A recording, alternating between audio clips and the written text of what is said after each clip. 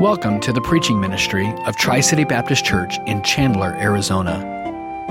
Our desire is that God would be magnified through the preaching of His Word, and that Christians would be challenged, strengthened, and edified in their personal walk with Christ.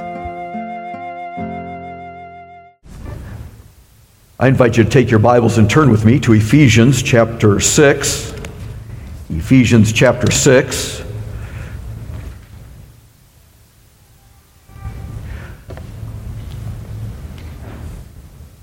We are continuing our study of the armor of God that we find in this passage.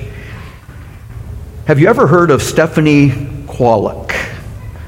Is that name familiar to anybody here? Let me give you a little bit of detail about her. She was born in 1923, died about 9 years ago. She had a degree in organic chemistry and worked for the DuPont company and received numerous awards in the area of polymer chemistry. But it was in 1964 that as a chemist at DuPont that she was trying to find a way to reinforce automobile tires. And in the process she was working with, and I don't know if I can pronounce this, polyphenylene terephthalate polybenzamide. Now, if I don't have that right, don't mix up what I said. Go with what she did. But she mixed these chemicals together, and she ended up with a cloudy substance that ordinarily would have been thrown away because of the cloudiness, but as they tested it, they found that it was stronger than steel by weight. She had invented Kevlar. It's used in tennis rackets, skis, tires, but most importantly, it's used in making bulletproof vests. In fact, today they say the vest weighing about 16 pounds, lined with Kevlar and ceramic plates, can stop armor-piercing bullets shot from a high-powered rifle. David Nelson, who oversaw clothing and equipment for the Army, said it was one of the most significant pieces of military equipment ever invented. She was trying to strengthen tires. But this is what she came up with. In the spiritual battle, as well as in the physical battle, protecting your vital organs is crucial. Romans used breastplates. They would make them out of heavy cloth and like a sleeveless shirt, and then they would put metal over it. They would try to cover from the throat down to the hips. It would cover both the back and the front of the torso. There would be overlapping pieces of metal, and they would find some other hard substance, and the goal was to protect those vital organs. And the thought was that usually an enemy wasn't going to try to hack through the breastplate, but look for some other opening. A chink in the armor, an opening, a hole, a place where there was weakness, and thus thrust in to the vital organs. Today, soldiers use vests like this. But in our spiritual battle, we too must be protected. And it's not with Kevlar or metal, but it's with what we find in this passage. It's that breastplate of righteousness. Now Paul is using the picture of a Roman soldier. And we have 6 pieces of armor that are listed, but not just the armor that is listed, it's also the armor that God supplies, but then there's the attitude of prayer. That we're to be praying always. And as you read through this passage, and we won't take time to look at all the verses this evening, but as you read through the passage, you find that it comes down to, after taking that shield and the armor and the helmet, that we're to be praying always with all prayer and supplication in the Spirit, being watchful. That this is part of what is involved. These 6 pieces of armor with an attitude of prayer, and then our responsibility is the action. And we see that we're to stand and we're to put on the whole armor of God. And so we've recognized this in this passage, but it says in verse 14, "Stand therefore." And we considered last week having girded your waist with truth, and now it says having put on the breastplate of righteousness. And that's what I want us to consider this evening. The goal, as it's stated in the beginning, is to stand. The goal is that we're to stand, and it's repeated several times in this passage. We're to hold the ground that we have. We're to hold the ground that we've gained. So how are you doing in standing in the spiritual battle in your life? You know, it's not an area of our life where there's not one area of your spiritual life or mine that we cannot gain victory if we will apply the armor that God has provided in the attitude of prayer and with the right humility. We can be victorious. Do you really believe that? I mean, it sounds good, but do we really believe that we can be victorious? God wants us to be victorious. There's no area that if you are a true believer, because we're on the winning side, that you have to be overthrown. But often we are. And so we need to ask, how are we doing? Are we victorious? You know, what comes to your mind when I say, are you victorious? What area comes up that's where I'm struggling? That's where the battle is raging. Well, understand that we're to put on the Greek word is the panoply of God, the whole armor of God. Because spiritual warfare is serious business. And it isn't just our spiritual survival at stake, but it's the glory of God. That we're to live for His glory. And as I've mentioned, each piece of this armor tells us something about our adversary. It tells us something about the methods of our foe. And so when we talked about the need for the belt of truth, we saw that there were a couple of aspects of that. The truth of God, that we're to know the truth, we're to love the truth, but then we're also to be truthful. The truthfulness is our living that out. That there are two aspects, because our adversary is a liar. He was a liar from the beginning. And he lies about the pleasure of sin. He lies about the consequences of sin. We dare not underestimate the importance of wearing the belt of truth and of truthfulness. That we know and love the truth, and that we live the truth. That's what testifies us, not just individually, though that's part of it, but also as a ministry. That we want to proclaim the truth. And like the belt of truth, where there's two aspects, I believe the breastplate of righteousness also has two aspects. There's the provision of the righteousness of Christ that He provides, but there's also the practice of a righteous life. That we don't stand in our own righteousness, but we are to live righteously. And so I want us to consider that this evening. I mean, the first question is, what is righteousness? Well, righteousness is the quality of being right. It's the state of being right. Well, who gets to determine that? God. It's a state, but God Himself is the standard of right. You know, in the same way that truth is what God has said or would say about any topic, so righteousness is what God would state is right. And the importance of righteousness, and then another aspect of that is justice. That's the application of righteousness. That God's righteousness means that it demands punishment for nonconformity to His standard of what's right. And understanding that, and I think we get that, you know, if a judge does not uphold the law, when the evidence is clear, we say they are not a righteous or just judge. Well, it says in Romans 1:18, for the wrath of God is revealed from heaven against all unrighteousness, ungodliness, and unrighteousness of men who suppress the truth in unrighteousness. As I mentioned last week when we talked about the truth, we are living in a Romans 1 culture.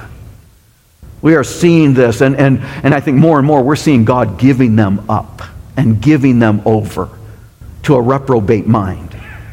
And so recognizing the importance of this is what righteousness is.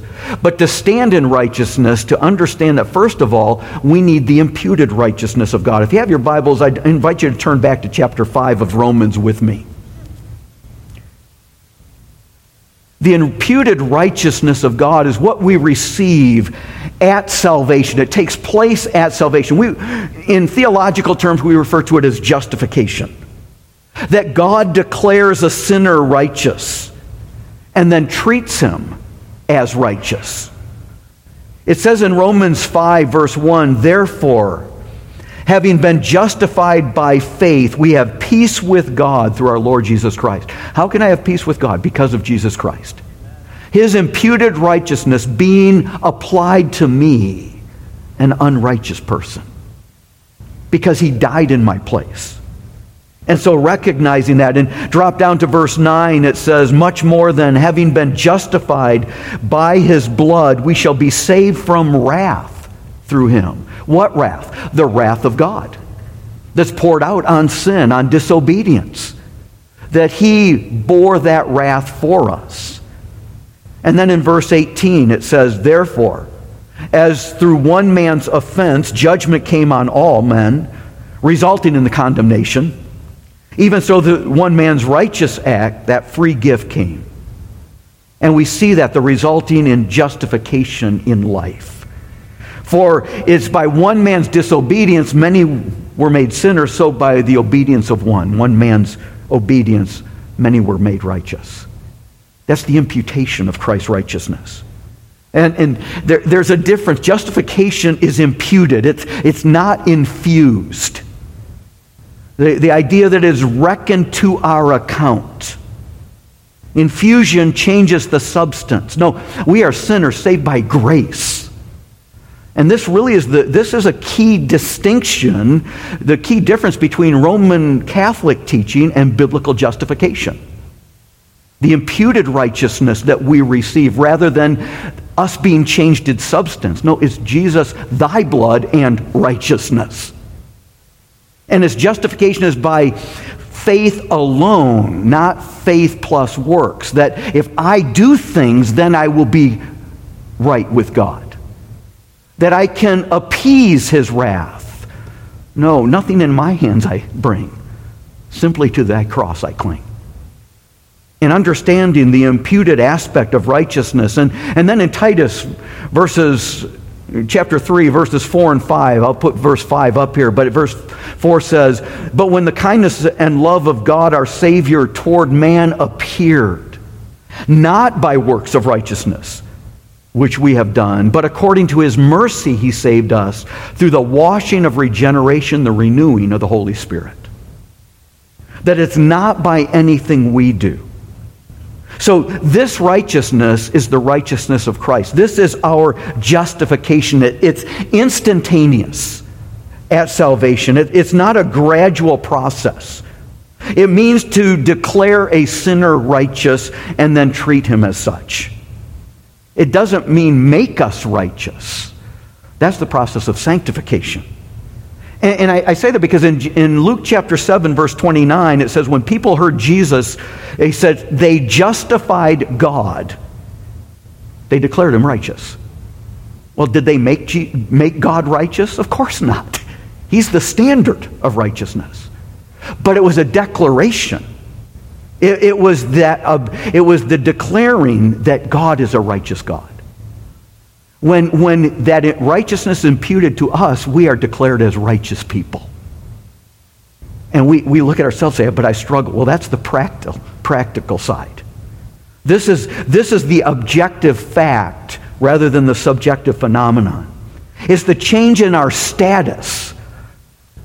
Our nature then has to also change. And that's regeneration, giving spiritual life to those who are spiritually dead, and sanctification. The process of growing, that he who has begun a good work in you will continue to perform it until the day of Jesus Christ. And this imputed righteousness does not come by works of the law, it comes by faith in Christ alone. There's no righteousness of my own that is adequate to defeat the attacks of Satan. And so understanding, I'm stressing, this is the objective part. Because Satan wants to separate us from the realization of our standing before God. John Bunyan, and so we've mentioned the author of The Holy War, Pilgrim's Progress, he wrote an autobiography, Grace Abounding to the Chief of Sinners. And he tells that in the early days after his conversion, that he kept trying to get complete assurance of salvation, and he struggled. Whenever he would sin, it would upset his spiritual equilibrium, and he would think, maybe I don't belong to God at all. And he was walking in a field one day, and his heart was downcast. He was feeling the weight of sin. His conscience was bothering him. And all of a sudden, the words that fell to him were, "Your righteousness is in heaven." And he said, "It seemed as if I looked up to heaven with the eyes of my mind and saw the Son of God standing at the right hand of the throne of God, and I thought to myself, why, surely there's my righteousness in Jesus Christ, the same yesterday, today, forever." He said as he thought of this, the chains fell off. They fell off his legs, his heart was lifted up, and he went home rejoicing in the righteousness of Christ. That it wasn't, well, can I earn my salvation? I got it by Christ, how can I keep it? No, my righteousness is in Christ, at the right hand of the Father. And understanding that your adversary wants to throw that sense of alienation between us and God. So that if we're not sure about that, then we're going to struggle to be righteous, and we're going to be defeated in our Christian life. Romans 8:33 says, "Who shall bring a charge against God's elect? It is God who justifies. It is God who declares us righteous." We are immortal when we are in that position, until God is done with us here. And we cannot be defeated, because it says in Romans 8:37, we are more than conquerors through him. So we can have victory. And whatever that area is, we need to understand, first of all, that imputed righteousness, the righteousness of Christ. When we sin, we confess that sin. If you know that he, Jesus Christ, is righteous, you know that everyone that does righteousness is born of him. That's 1 John 2, verse 29. So that then brings us to the practice of righteousness. That victory in the holy war demands our personal righteousness. That's the salvation and sanctification. We've been justified, and now we're working out that aspect of our salvation, not earning it. Not that we're somehow gaining favor with God, but the salvation is the process from justification through sanctification to glorification. That when we are ultimately safe in the arms of Jesus, and we are safe here in the arms of Jesus, but we're in the battle, and we're on the winning side. And so on a daily basis, then, I need to strive to live in righteousness. That means we seek to meet our obligations before God and before others. And understanding that this section in Ephesians, and you know this if you've been with us as we went through the book of Ephesians, this section on the armor comes after 2.5 chapters of telling us what it means to walk worthy of our calling.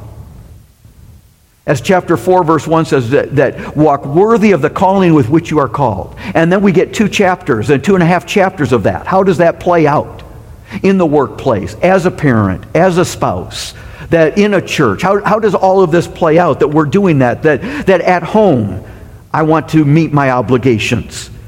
With my employer, in the workplace, or as an employee, that we meet our obligations. In our speech, as chapter 4 talked about, being kind, tenderhearted, forgiving one another, the gentleness, that the interactions with one another in the church setting, that we're meeting the obligations that we have, because if we fail to meet obligations, then we're opening up those holes in our armor.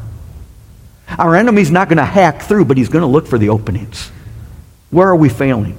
Where are we not meeting the obligations? That Satan will attempt to get us to cease to do the things that are evidence of the filling of the Holy Spirit.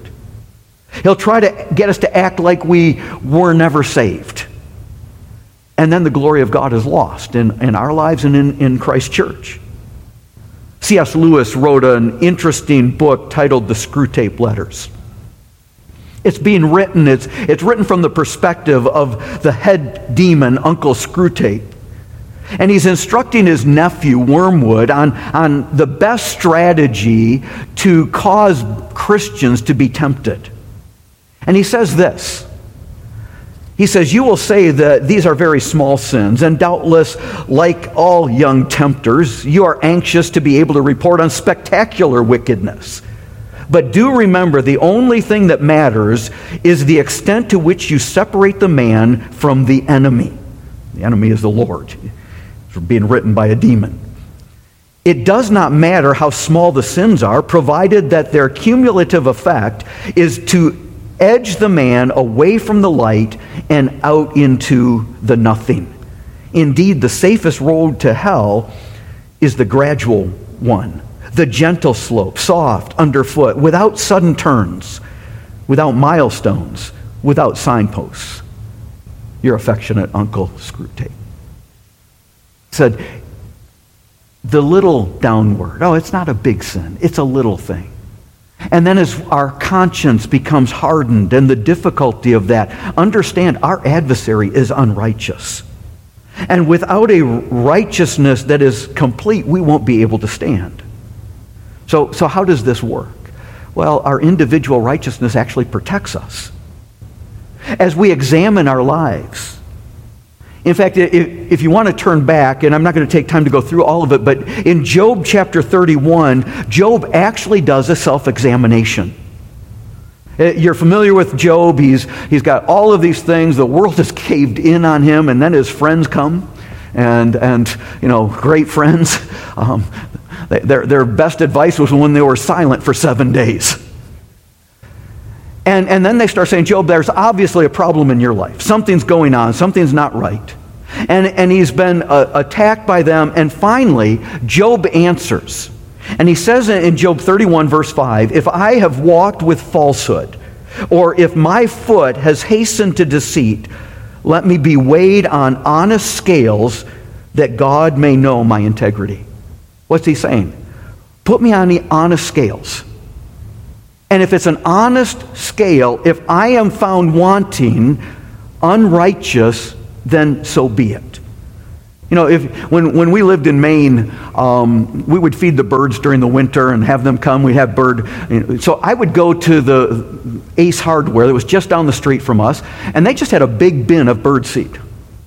And they had a scale there, and they had paper bags, and you take a scoop, and you put it in, you put it on the scale, and you figure out how much you want, and then dump it into the bag and go up and tell them, here's how much I've got, and pay for it. And it was a righteous transaction as long as that scale was accurate and I was honest. Because I'm the one weighing it and saying, I've got a pound of birdseed.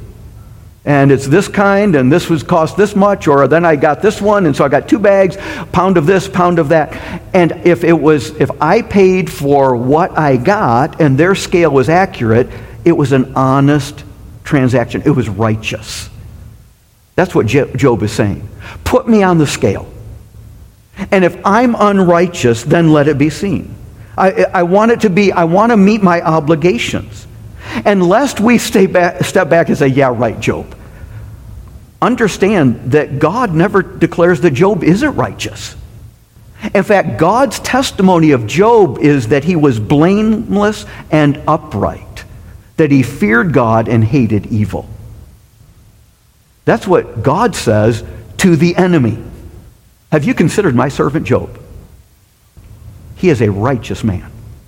And so Job is really asking for what God already knows, but Job is doing this self-examination. And then he gets very specific. It's not just a general comment that Job makes. He begins in verse 1. And he says, I've made a covenant with mine eyes that I won't look lustfully on a woman. He says, examine me in that area. In verse 4, he said, I've walked in integrity. In fact, he says, God counts my steps. God was his app that kept count of how many steps he made that day. That's Job 31, verse 4. Verses 5 and 6, he speaks of his honesty, as we see here. If I've been deceitful, let that be seen. In verses 9 and 10, have I been faithful to my wife? His marital fidelity, he brings up. In verse 13, have I been fair in how I treated my servants? He said, have I treated them properly? It goes on and says, have I had a materialistic attitude? Now, we know that Job was very wealthy, but his attitude wasn't, how can I get stuff? God had blessed him. And what Job is saying is he goes through both actions and attitudes and says, put me on the scale and weigh me. If I am wrong, then I deserve it, but I don't know that area. That's a man who had the breastplate of righteousness, that he was seeking to be found faithful, that Job doesn't see personal cause for the problems in his life, and he looked. He didn't just say, I'm okay, or I'm better than they are, I don't deserve this, it's not fair. He said, I don't see the area. And later he cries out, he says, I wish there was a go-between. I wish there was an umpire that could go between me and God. And we see the joy of that in the New Testament. There's one mediator between God and men, the man Christ Jesus. He was in all points tempted like we are, yet without sin. He who knew no sin became sin for us, that we can have his righteousness. See, his righteousness is what we need, because Job is examining this. To stand, we need Christ's righteousness. Self-righteousness is a cheap imitation of true armor. We don't want to stand in our righteousness. Individual righteousness, as we mentioned, speaks of our meeting our obligations. And if we don't do that, then we have to understand we're opening ourselves up for defeat, because this is what protects us. So we must strive to be righteous in our walk, in our daily walk, that we're seeking to stand first in Christ's righteousness, being in his word, that we're a people of truth. You know, if we don't want self-righteousness, that's a cheap imitation. That's like a child's armor, this plastic. That's not going to take the place of Kevlar in our spiritual battle. We want to strive to be righteous in this. We need to make holiness a habit. That we don't believe Satan's lies and rationalize that, well, I'm not that bad, or this sin isn't bad. That sin is what Christ died for. And to understand the seriousness, that we recognize this. Sometimes that people use liberty. Well, if you can't show me in the Bible, and both legalism and liberty are going to lead us in bad places. One leads us where slavery to the law. If somebody goes to liberty alone, there is a slavery to the flesh. Our liberty is in Christ. And that's where there's security and freedom. That stand fast in the liberty with which Christ has made you free, but don't use liberty as a cause for stumbling. And that we understand that, the importance of this. But don't be deceived into thinking that self-righteousness will protect us. It's a facade. It's that child's plastic armor. Oh yeah, they may have a plastic sword. Our enemy has real weapons. And the weapons of our battle are not physical. But we're on the winning side. They're spiritual, the throwing down of strongholds. So we must have the breastplate of righteousness. The righteousness of Christ first, that imputed righteousness, and then the personal, individual righteousness in how we live. That we are protected. That there aren't those gaps in our armor. A number of years ago, there was a horrible shooting at a little Baptist church in Texas. A man who had declared himself to be an atheist walked into the church wearing body armor and began shooting people, even children, at point-blank range. There was a neighbor who realized what was taking place. He grabbed his own rifle and he returned fire and was able to pierce through an opening in that body armor. There was a gap in the armor and was able to kill that assailant. That man who on that day claimed there is no God knows today there is a God. But we know there is a God, and he has given us the armor we need to stand fast. Do we have the breastplate of righteousness? Are you spiritually bulletproof? God's given us all that we need for life and godliness through the knowledge of him.